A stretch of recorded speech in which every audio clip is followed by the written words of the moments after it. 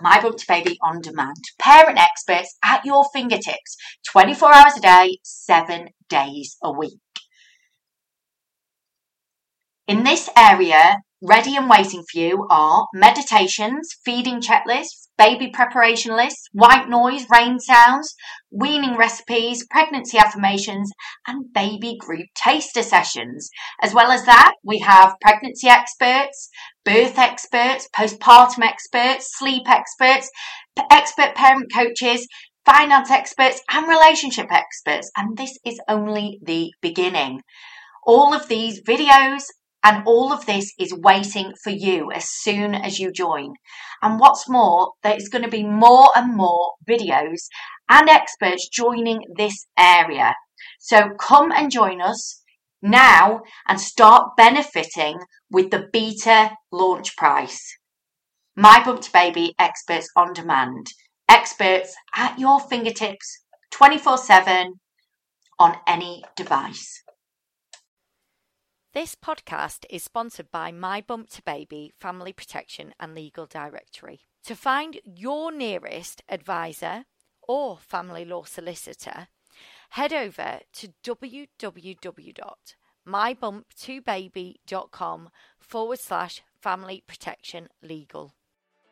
Do you love the idea of being your own boss? What about saving money on childcare because you can actually work flexibly around your family?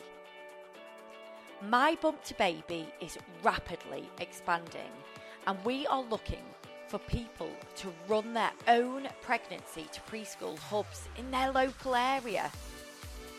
Full training is provided, ongoing mentor support, fantastic regular team incentives, a bonus scheme, uncapped commission, review products for free, and review days out too.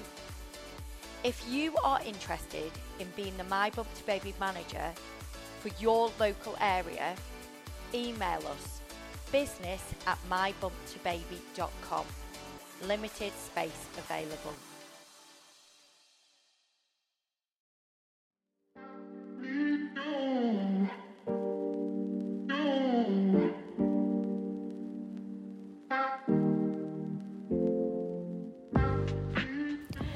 Hello and welcome to 50 Shades of Motherhood. Uncensored, unhinged and unapologetic, guilt-free, real, raw mum chats with me, your host, Carla Lett, oversharer and founder of My Bump to Baby, the UK's leading pregnancy to preschool directory. Hello everybody and welcome to this week's episode of 50 Shades of Motherhood.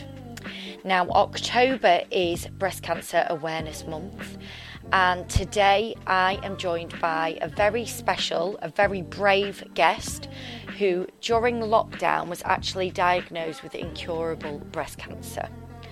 Claire Milling is a mum of 3 and she is wanting to share her story to raise awareness on breast cancer and get more mums to check their breasts and go to the doctors if you feel something isn't right. And if you do feel something isn't right, don't be afraid to challenge your doctor. Claire is going to share her story on this week's episode. It's very moving, very sad, but very important. And please share this episode far and wide to get Claire's story out there to help as many mums, women as we can. I hope you enjoy this episode. Hello everybody and welcome to this week's episode of 50 Shades of Motherhood.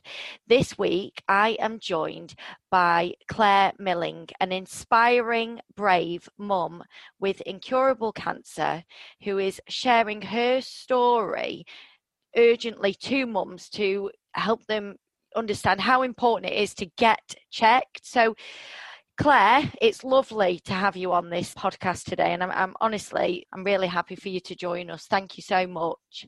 Well, thank you for having me. It's really an honour to speak to you anyway. I've read all about your story and you're just very, very inspiring, and I'm sure a lot of mums will agree with me when they're listening to this as well. So would you like to introduce yourself, Claire? Just a bit about you.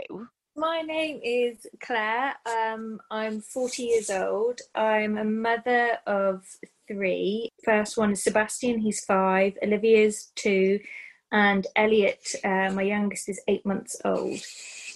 We live in Plymouth, and I've just been diagnosed with incurable cancer. Right, it's even hearing that, it's just very difficult. But I know the thing is, what we want to do today with this episode is we really want to get your message out there and your story out there, because you had, you went to the doctor and stuff like that, didn't you? And we'll go through. I went to the doctors. Yeah, I saw a few people actually before I actually got to the Primrose Centre in Derriford Hospital, which is in Plymouth. Right.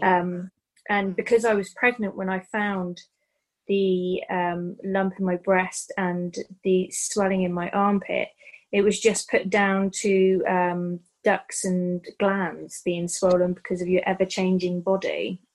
Yeah, that's the thing. A lot of doctors, they will say, won't they? Oh, yeah, it's to be expected. And it's difficult because, I mean, obviously you've got your Sebastian and Olivia already, and then you're pregnant with your third, and you do know that your body does change, doesn't it?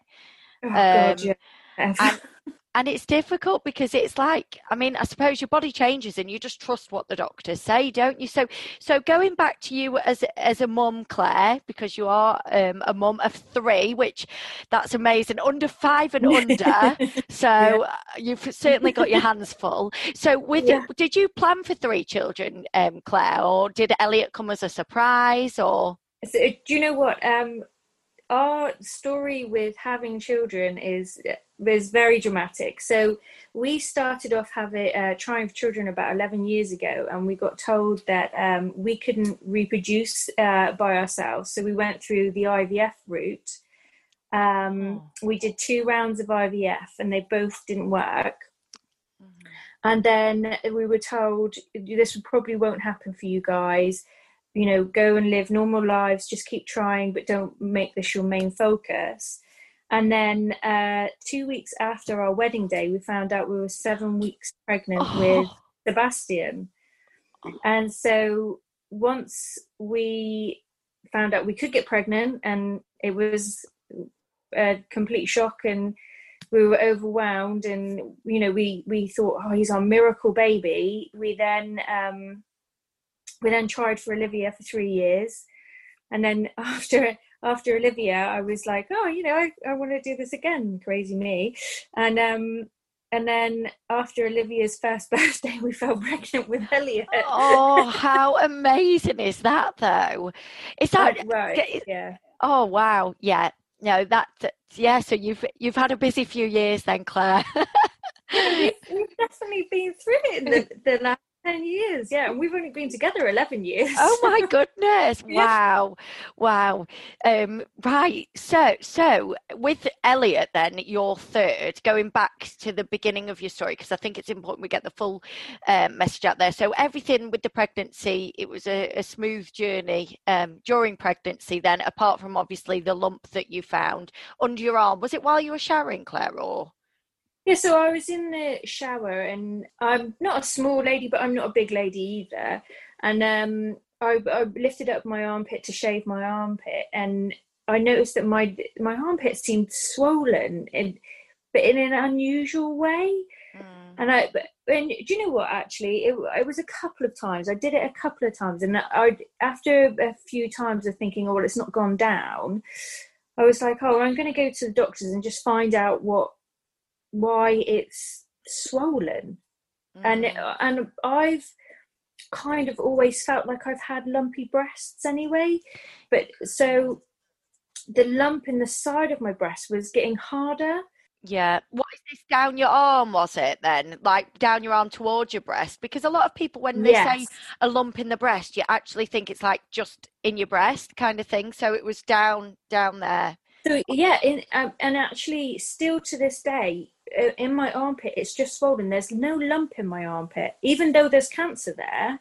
There is actually no lump there. That it's only the swelling that gave it away that there was cancer in my armpit. Gosh. For the lump in my breast, for my friends and family, I'm like, oh, touch my boob.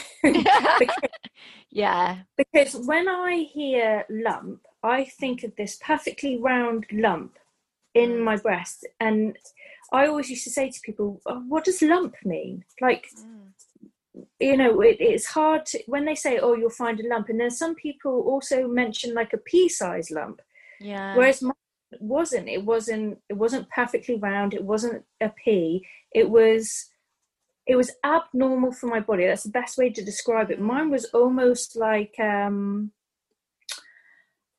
oval shaped rather than a perfectly round lump inside my breast. And because I've got multiple tumours, you could feel it all around the side of my breast. It wasn't just in one spot. It was all around my breast. So that also... I could understand why the doctors and the nurse were like, that's your milk ducts. Yeah. Because that is all around your breast, and they're not perfectly round, and that is where my cancer is in my I've got ductal cancer, so in all the sides of my breast. So was it sore then, or was it just there?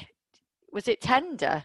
No. So, you know, every day we don't really, none of us fondle our breasts, do we? No. So everyday living wouldn't think anything of it unless I was like really pushing on my breast. I would be like, that's not tender. It's not uncomfortable, but it's not quite right. It's almost like if you press on your kneecap, you can feel your knee going in. Yes. But that's in your boob. Yeah. So it's not uncomfortable. You're just aware of pressure being in that area, and it normally should be all soft and wobbly and like jelly on a plate, and it wasn't. I think especially when you're pregnant though, like we said before, because your boobs obviously change. I mean, mine actually didn't, you know. I remained like small boobs all the way through. They didn't change at all, but they normally do change, don't they, quite a lot, because obviously they're preparing for the milk and all that. And then so I totally understand why obviously your doctor and your nurses have said that. And then obviously for you, that was an explanation, wasn't it? Oh, that must be what it is. And then did you just go away then thinking nothing more of it? Do you know what? It's I've had a few people ask me that, and I was happy for that answer. I did. It's funny, but even when I got diagnosed, the first time they said to me, this is before the terminal part, when they said you've got cancer, my first initial thought was, I don't have time to have cancer. I've got 3 children. Oh no, I know. Because you just think, I don't have time for that. I don't have time for anything, let alone to have all this focus on me. So one, you believe and trust in the people that you're asking for advice. Of course. And then you think, well, you know more than I do, so I'm happy to walk away with that advice. Yeah, so after that then obviously I would be the same, Claire. I'd be exactly the same. I think when you go to your doctors, they're knowledgeable, they know a lot, they see a lot, they've heard of a lot, so you know, you go there and it's almost like a bit of reassurance as well, right? Everything's okay. Yeah, that's what it is. And I personally wouldn't give it a second thought. I'd just think, right, well, that's what it is, at least still till like you've had the baby, and you know, once you've had Elliot, and if it was still there then obviously you'd go back. But then when your son was born, he was breastfeeding, wasn't he? Is that right? So it was literally the day after I had an overnight stay in hospital with Elliot, and it was the day of me due to leave, and I said I'm really struggling to breastfeed from my right breast. I can only feed from my left, and it was getting uncomfortable and sore, and I was I was just working myself up because he would only latch onto the one breast because there was no milk coming out of the other. So they have in the ward, they have a nurse that's like a specialist in helping the mums breastfeed. And she came and put her hands on my breast and tried, and she said, "Oh, your ducts are blocked. You need to massage them, Claire, because if you don't, you will get an infection, and that's very, very nasty and uncomfortable." So I was like, right, okay. So she showed it. There's a special technique to massage your boobs to, get your, it's like kneading dough, she said. Kneading dough, that's how, there's a special way to get your ducts to loosen up again. So I went home and I did that. And I kind of made it part of my routine, like getting in I only did it when I was in the shower, and I just kept on rubbing my boobs like dough in the shower. And then after that, it wasn't until lockdown, and obviously my husband works away, and through lockdown he's been home. So obviously I had an extra pair of hands at home, and there was one day at home that they weren't being bad, they were just being children, and they were running around mental, and it gets too much, and they all went to bed. And I said to my husband, I need to get in the bath, I just need to have a minute. And I got in the bath. And the thing that sealed it for me that, I can't keep on taking no, you're fine for an answer, is seeing my nipple inverted when my right nipple inverted when my left nipple wasn't. And I rolled over in the bath to try and warm them up to see if that made a difference, if it popped out or anything, and it didn't. So, we after I got out of the bath, me and my husband Googled that there's a sheet, like a poster of what to look out for, visual signs of your breast. Did it ring alarm bells for you, that? Because I'd never heard of an inverted breast being a sign of cancer. Is it a sign? Is that?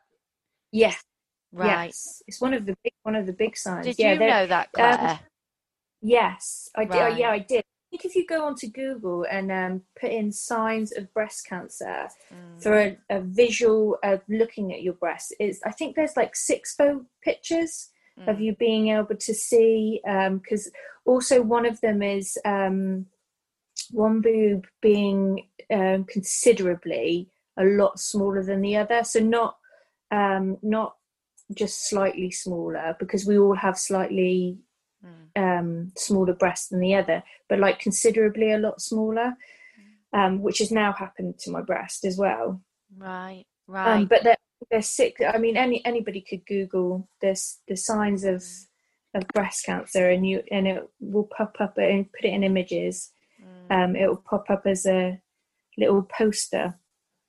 I'll make sure we put those on the show notes for anyone listening, and I think that's important. So obviously that must have, if you knew about that anyway, that must have been quite scary at the time. So that you and your husband, you looked at the poster then, and you saw that, and then did you make an appointment the next day then? First thing in the morning, we phoned the doctor, and the doctor we phoned this time was a new doctor. Our old doctor's surgery is actually shut down. Oh God. Yeah, we're in a new surgery, and as soon as I told her about my armpit and the lump and the inverted nipple, she said, Claire, don't, because we're obviously still in the lockdown period, I'm not going to see you, but what I'm going to do is refer you straight to the Primrose Centre in Derriford. So the first time anybody professionally in that field touched my breast was when we went up to the Primrose Centre, and they were amazing. Oh wow, right. So I mean, did you feel like you knew at this point, or did you still kind of just hope that there was a simple, well, I imagine you of course hoped there was a simple explanation, but what did you feel like during that wait? I think for me, I mean, like all mums, I think we all put ourselves in the back of our heads because we're not important enough for us to continuously think about. So because we think about the children and our partners and getting the house done and the school runs and changing babies' bottoms, and when she said you're going to go straight to the school run, to the Primrose Centre, I think there was a calmness of, I know it is. It's the strangest feeling ever, and I wasn't. And I know a lot of people would not feel the same way that I did, but for me, it was like, I knew in my heart it was there. I just needed somebody professional to tell me. That's so sad. Yeah. How long did you have to wait then, Claire, between the appointments? Because obviously this was during lockdown. And when I read about your story, I read that you said like that, you know, you didn't want to, especially with lockdown, I think a lot of people felt the same. You didn't want to keep going back to the doctors to feel like you're wasting the time and stuff like that. So I imagine it took you a while to phone anyway. But was there much of a wait between? No. So the day we got the referral, I think it was like a week later was the referral. We went up to the Primrose Centre, and on that day, the whole day, see, I never knew this. So we went up and I spoke to my surgeon, who is my surgeon now, and he, stripped down, feel your breasts under your armpits, lie down, stand up, all those sort of things. And then I went for a mammogram, and then I went back to the seating area, and then they sent me for another mammogram, and then I went back to the seating area, and then we went into he went in for a consult, and he said, Claire, we're going to send you for an ultrasound on your breast. And there and then, doing the ultrasound, they did the biopsy. So they took 3 lumps out of my breast, and they took 3 lumps out of my armpit. And straight after, so then they, oh God, sorry, I'm losing my words. It's because it's the end of the day, and because the chemo makes you very brain foggy. So I apologise. Oh no, don't. Honestly, it's amazing all this information. Gosh, yeah, I'm actually just listening. I'm getting a bit emotional listening to what you've had to go through. But so they took the lumps out, and then did they send them off for examination straight away while you were there then, or? So the lady that did the ultrasound and the biopsy, she then took them off. I went then back into the consultant, and he said, this is what's going to happen. This is one of our breast cancer nurses. She'll be helping me look after you. And he just said, we have to wait for the biopsy. And he said, do you have any questions? And I said, no, we don't. And my mum, because I took my mum with me because I suffer with panic attacks. So they allowed my mum to stay with me, which that don't normally happen with lockdown. You're not normally allowed to have somebody with you. Yeah. And he said, okay then. And just as he was about to walk out the door, I said, I do have a question actually. And he said, okay. I said, what do you think it is? And he said, there's very few people that are brave enough to ask that question. I do think you've got cancer. Oh God, I just got a shiver down my spine listening to that. What did you, I bet your mum was just beside herself as well. But do you know what? I've never seen anybody physically jump through words. Do you know, like if somebody's scared and they jump out of their skin? My mum jumped out of her skin through the words. And I was just, we had a little cry. We had a big cry. I'm not going to lie. We had a big cry all the way back to the car. But at the same time, there was a part of me at the back of my head was like, I knew it. I knew something wasn't right. So, it was very surreal. Very. Yeah. Was your husband there as well, Claire? Or was it just your mum? It was just my mum, because you're not actually allowed anybody else into the hospital with you. At the moment, still, we're not. I've got to go in for my chemo, because before COVID, you were allowed to have somebody come into your chemo with you as well. Yeah. But now you have to do it all solo. So that's heartbreaking. Oh goodness. So after, was it the same day you got the results back then, or did you have to go home then and wait? No, we had to go home and wait for confirmation. Oh. But it because I actually had a late appointment on that day as well. I mean, I don't think I would have got the results back that day, but it was 2 days later, so it wasn't. I mean, it's faster than what you do some blood results from when you go to the doctors. I mean, it's still pretty fast. Yeah. But I imagine it's a long time after hearing that comment as you're leaving to kind of the 2 days afterwards, like your husband and your mum and the people close to you in limbo, almost thinking, please God, let this be something else. It's I bet that was hard going home. The kids probably kept you busy though, didn't they, Claire? Yeah, God, yeah, they did. And I think we kind of felt like the doctor wouldn't have put his reputation on that if it. Do you know what I mean? He wouldn't have suggested that or said, "I think you have cancer." I don't think he would have put his reputation or his livelihood on the if he wasn't sure. If he didn't, I think he knew too well. He didn't need the biopsy. I think he knew, and that's why he was happy to say, "I think you've got cancer." So we felt pretty assured that it was definitely cancer on that day. Were you glad in a way that he told you that then and there, or would you have just yeah, because I think the waiting would have drove us potty.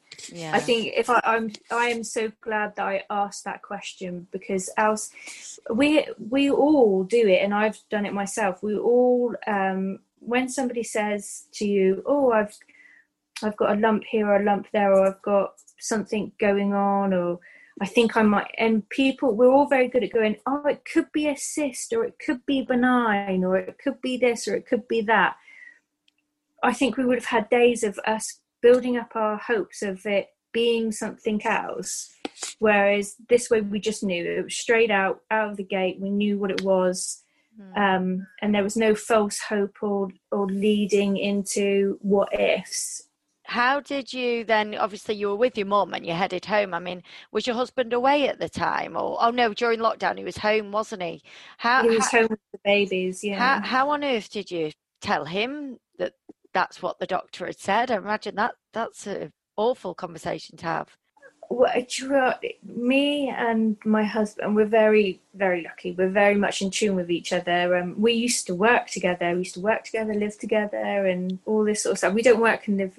We don't work together now, but we've always been super, super close. So me and my mum walked in, and he was outside playing with the kids. So my mum walked outside to play with the kids.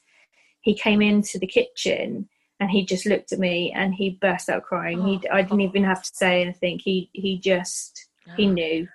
Jeez. And I wasn't crying or anything. I think he could just see me, and he knew what was going on. And I think, to be honest with you, because they took the biopsy and he knew that, I think in his head it was already done equator.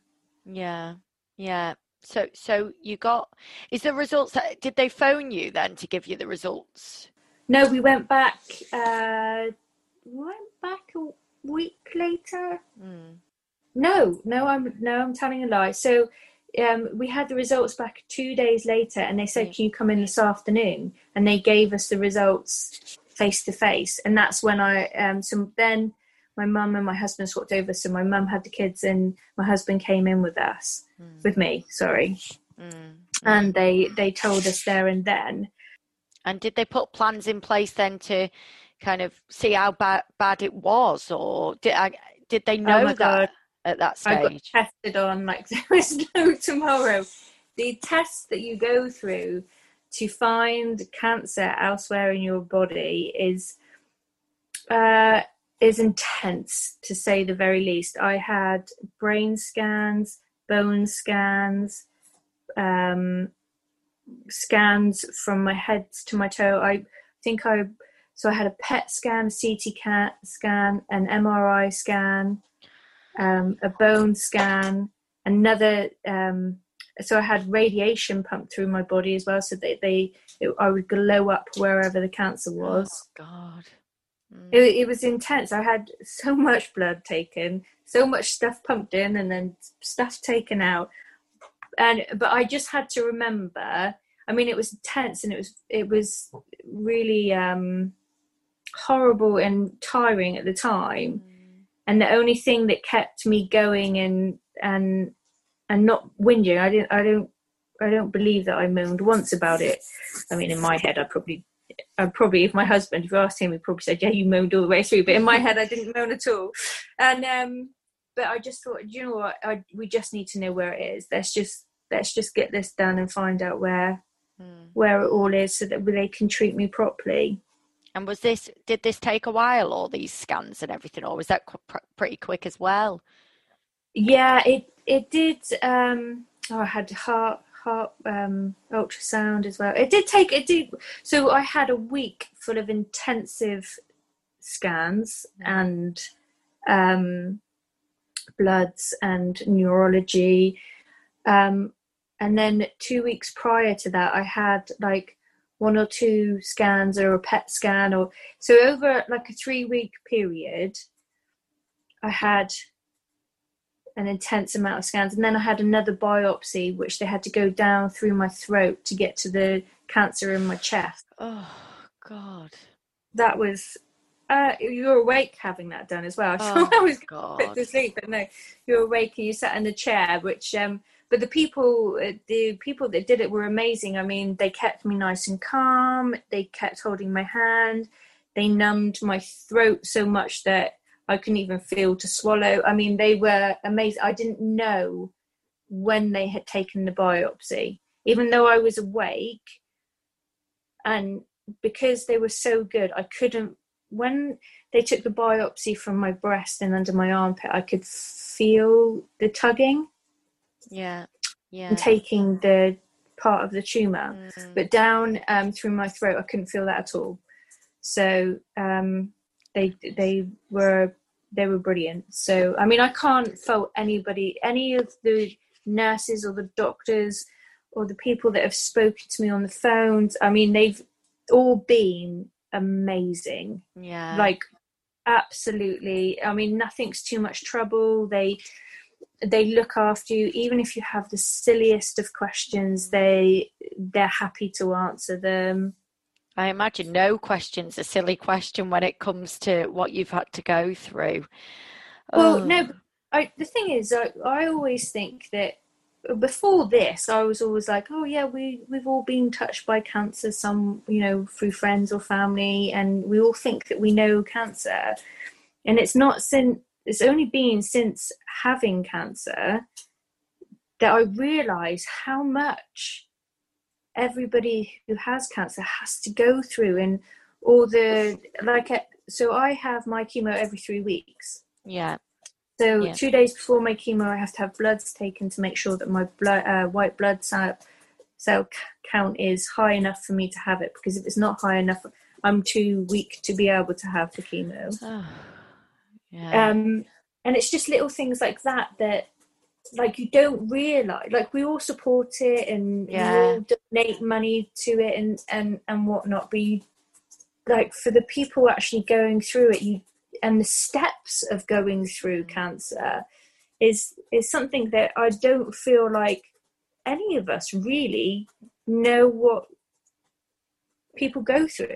Yeah, it's almost like it's bad enough just having cancer, and that is where it ends a lot of the time. Oh, that person's got cancer, and you don't see everything that goes into actually having cancer and all the different stuff that people have to go through. I think it's like a full-time job. I bet. Like a full-time job, because you have to make sure you get to your appointments, and then you have to ring up for your bloods, and you have to talk to your nurses and your oncology team, and it really is we have a separate calendar on our wall now, and it's called our chemo calendar. Oh, and my goodness! Just for cancer. It's just for cancer appointments, because they're just so intense. Yeah.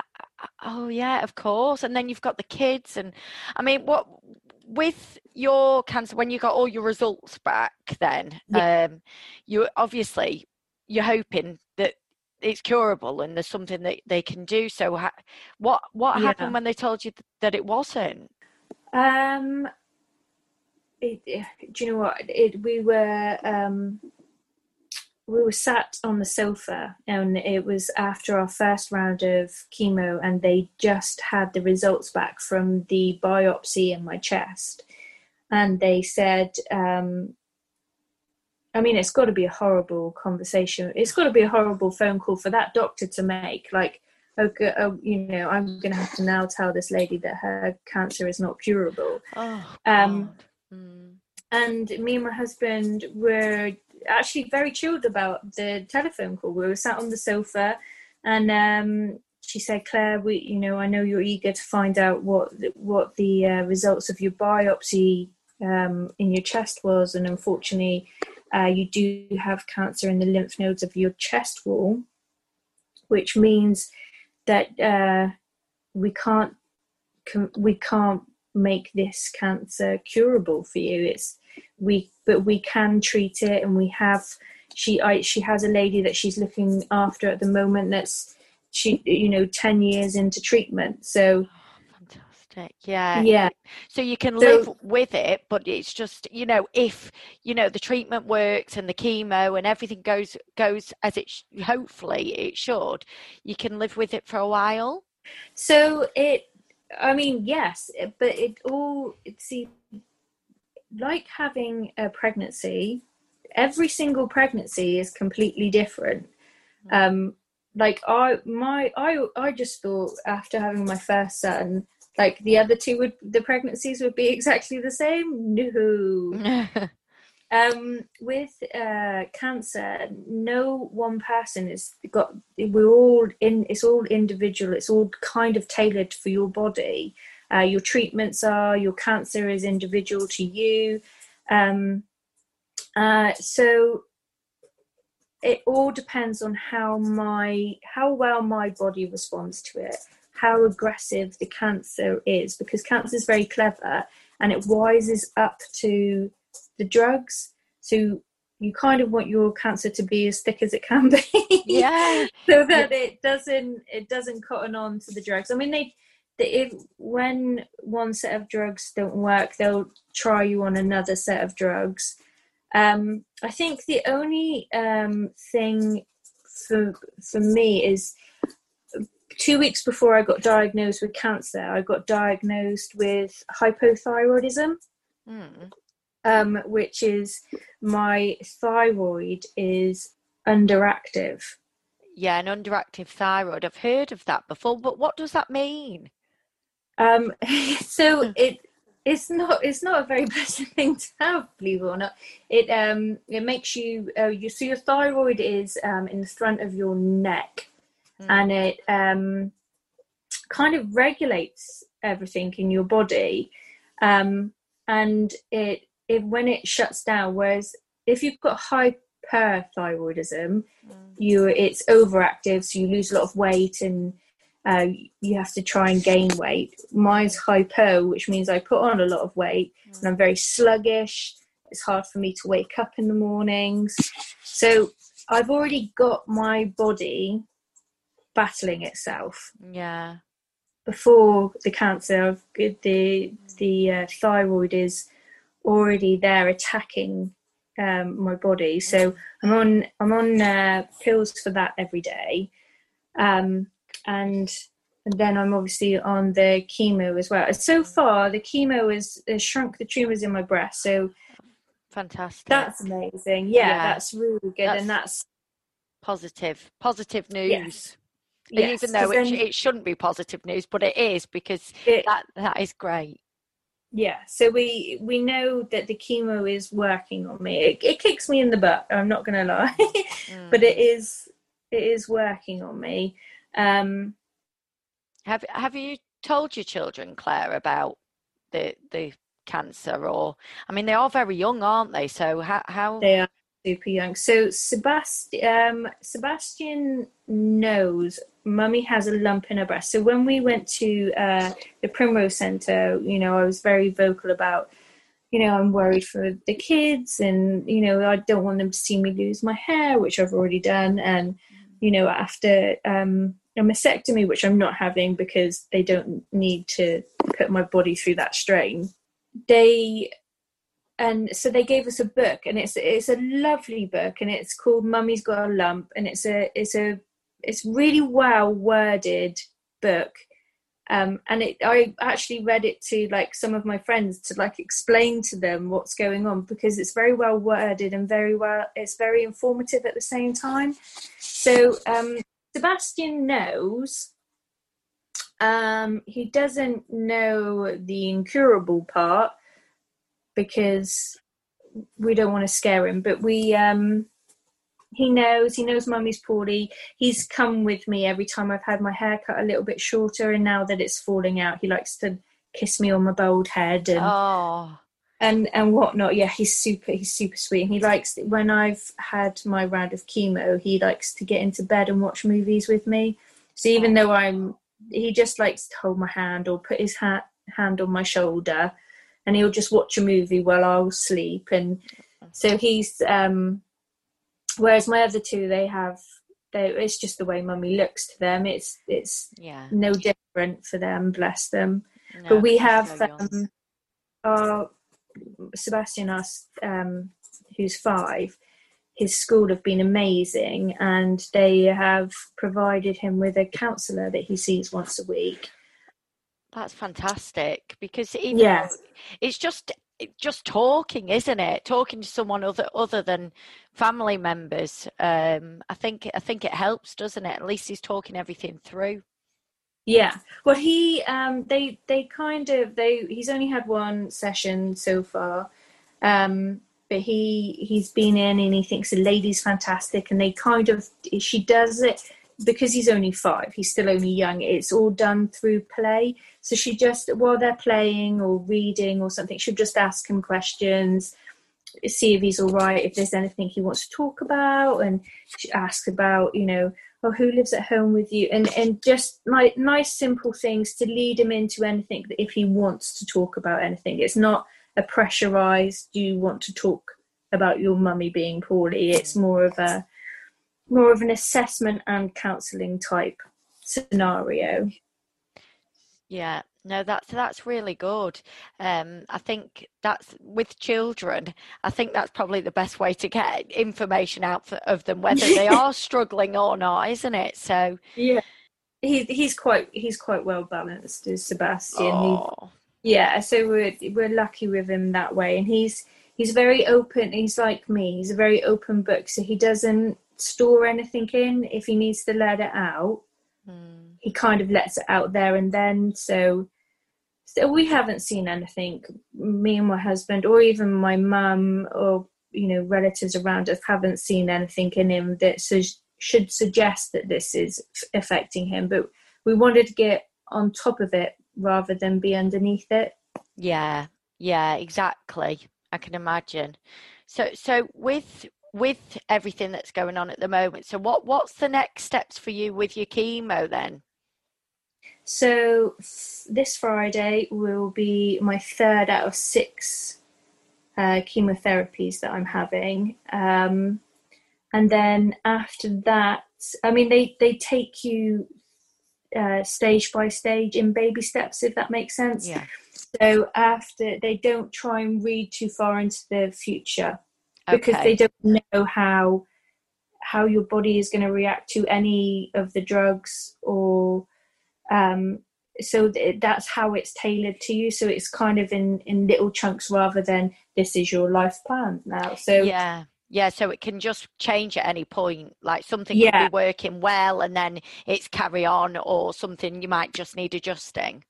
Yeah, so after the sixth time of chemotherapy, I then go for all the lovely scans again to make sure, and just to see if where the hot spots are, or if they've dulled down, and how big the mass is in my breast. Yeah. And then take it from there then. Yeah. So how are you spending your time? Are you spending it any differently? I mean, is your husband still having to work away, or have you changed that now? Are you doing anything a bit different with the family on weekends and stuff like that, or is it all still Yeah, very much the you know same? what? No, it's actually kind of probably not the right thing to say, but it's kind of been a silver lining, as in my husband's been home, which has been amazing because me and the kids love having him home. And my I've got an amazing family, but as you all grow up as families, you all drift apart and have your own little families and concentrate on yourselves. And this has kind of brought us all back together. So since we found out I've had cancer, we've been and had a family photograph shoot all together. We've what else have we done? Oh God, I'm trying to think now. We did s'mores in my back garden 2 weeks ago. So we all came round and all had made s'mores on the open fire. I'm trying to think what else we've done now. We've had a barbecue, and it's not just being like nan and granddad and us or my sister or somebody coming around. It's literally being all of my aunts and uncles and cousins. Oh, that's beautiful. Yeah, it's been super nice. And we live really close to a beach, so on Sunday we took my little boy surfing and my little girl swimming, and I think the thing is when you live near the beach, you kind of take it for granted and you don't visit that much often. But now we're making, instead of just sitting and watching TV and thinking, oh, we're too tired, we're like, no, let's get up, let's get on. Yeah. I imagine you kind of actually take, normally, I mean, we all do it. We take every day for granted, don't we? And then when something like this happens, you probably realise how beautiful this whole world is. And you look at probably things a bit differently and be like, wow, it's a beautiful day today. Let's get out and let's do something. Let's, make the most of today. Do you know what? I actually, even if it's raining or if it's gorgeous sunshine or it's a bit of a chillier day, I always make sure that I take a moment to go outside and breathe in the fresh air. Yeah, that sounds beautiful. Which is, and I think I never did that before. I really didn't. And sometimes simple things like just taking a second to breathe in the fresh air and just clear your mind and just have a second, even if it's like 10 seconds of just inhaling. It's just mindfulness, isn't it? Just taking in the moment, this moment in time now, at this moment in time, you're, yes, you've got cancer, but you're well, you're able to do things, you're able to enjoy things, and just living in that moment, isn't it?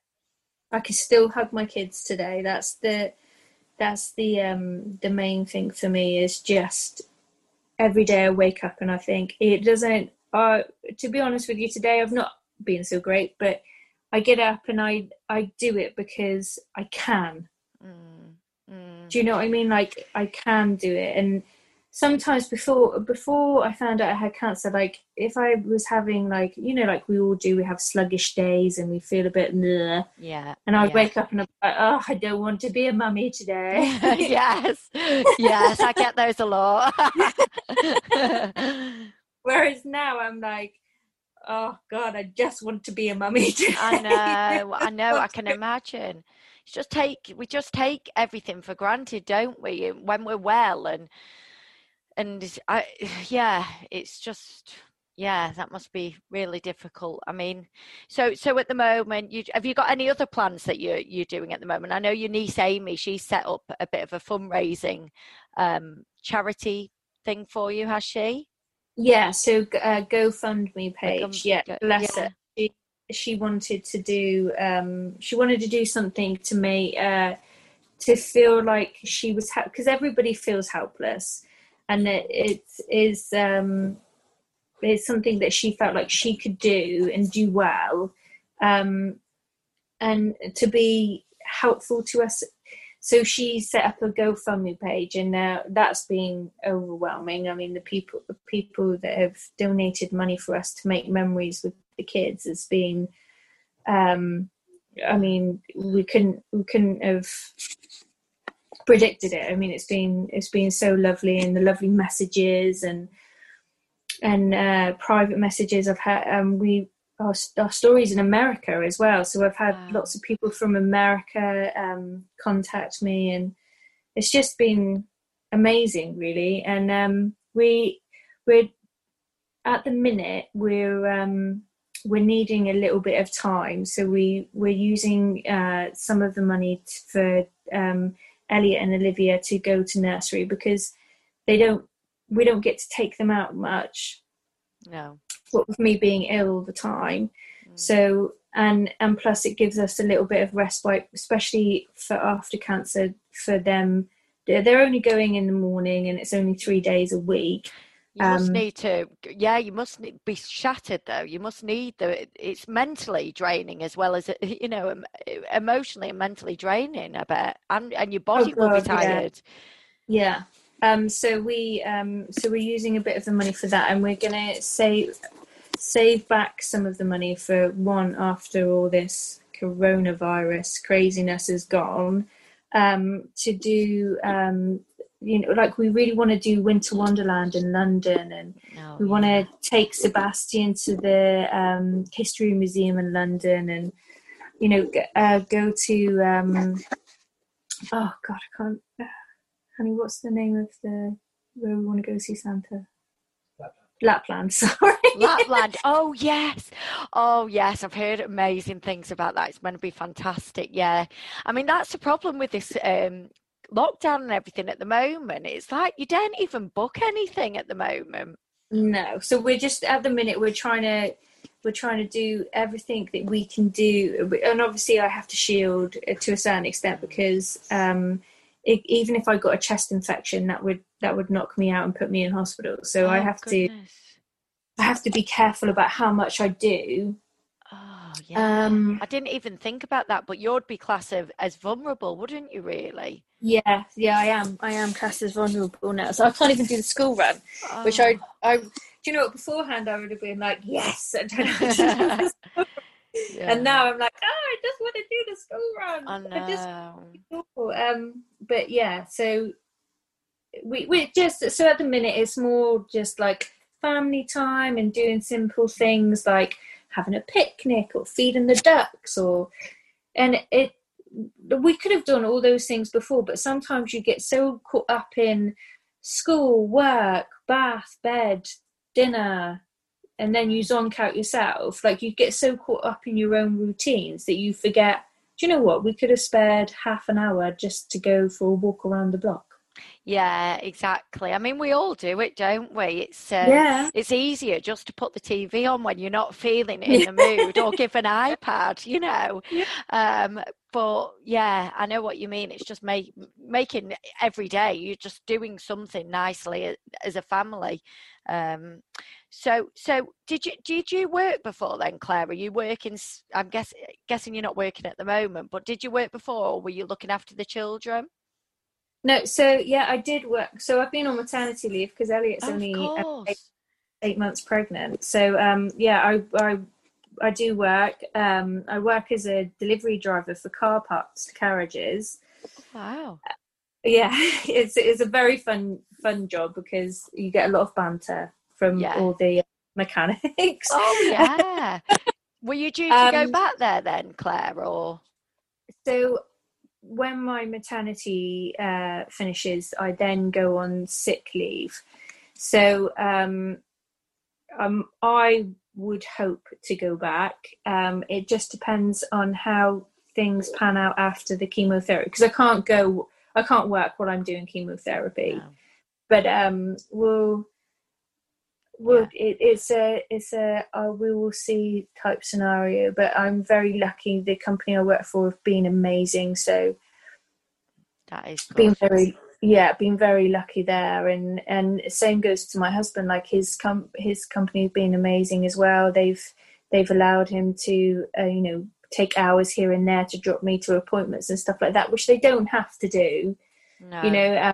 And they've been good with his time, and he's equally just been, I mean, he's sat here in front of me now and he's emailing away just to catch up on it. So been very lucky with work wise, but hoping to go back. I always feel like, even though all of us hate working, because we all do. I always think it's good for the soul and good for the mind, because it keeps you in, instead of just, I get very obsessive about the kids and what they do and all the craziness of it. So sometimes going to work helps balance me out and makes me remember, oh yeah, my name's Claire and I'm a human being before I was a mother. Oh yeah, yes, I'm with you there. You can sometimes quite easily lose your identity, can't you? And oh yeah, I mean, I mean, during lockdown, it is difficult being at home with the children. I imagine for you with your children, but just at the time, I was like, oh my gosh, this is just such a big change. It is. It really is. But yeah, hopefully you can go back to work soon. Hopefully everything will all go as we all hope, and you'll be able to go back to work soon. So that would be good. So Claire, is there any messages like you want to put out there to mums, or mums who are very busy? Anything you want to share to them during this podcast? I think my main message is because this was me, I thought I was too busy to check in on myself. And the thing is because I thought, and it was a thought, it's not reality, it was a thought, I was too busy to check in on myself. Now, my kids face the future without their children. That is something that I wish I had not put to one side, and I wish that I realised my own importance in my bubble, in my world, in my home. I am important, and I think all mums need to realise you are important. You need to take that minute, even if it's sat on the toilet while you're having a wee, have a check with yourself.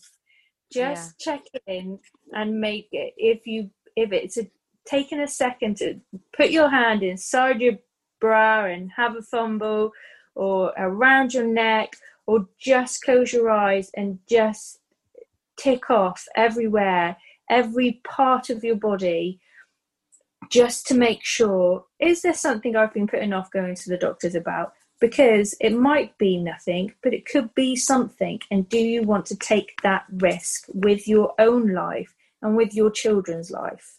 Yeah. That is a really important message. And Claire, thank you so much for coming on today. And what we'll do is we'll put the GoFundMe link in this podcast as well. So if anyone wants to donate, to help with Claire raising, making a lot of lovely memories, please do click the link. And Claire, thank you so much for sharing your story today. Oh, well, thank you for having me. It's been lovely talking to you. I was a little nervous speaking to you, because it's not a subject that anyone really wants to talk about. Something so, it's just so sad. But hopefully everything, like we said, will just the chemo will all go okay. And you've got a long time left on this earth. That's what we want. Yeah, I've said before. Do you know what at the minute, I'm still taking baby steps, but my main goal is I really, really want to get to see my youngest, my 8-month-old, go to school for the first day. That would make me very happy if I can get to that stage. Yes, yeah, absolutely. So Claire, thank you so much. I really appreciate you coming on. So thank you. Thank you too. Thank you so much for listening to this week's episode of 50 Shades of Motherhood. My aim is to support free chat around motherhoods, uncensored, unhinged and unapologetic mum chats. If you like this podcast, please don't forget to subscribe and tell all your friends about it. The more listeners we get, the more subscribers we get, the more chance we've got of getting series 3 done. So I look forward to speaking to you next time, and keep your eyes peeled on our social pages to find out who our next guest is. I'm sure you will love it.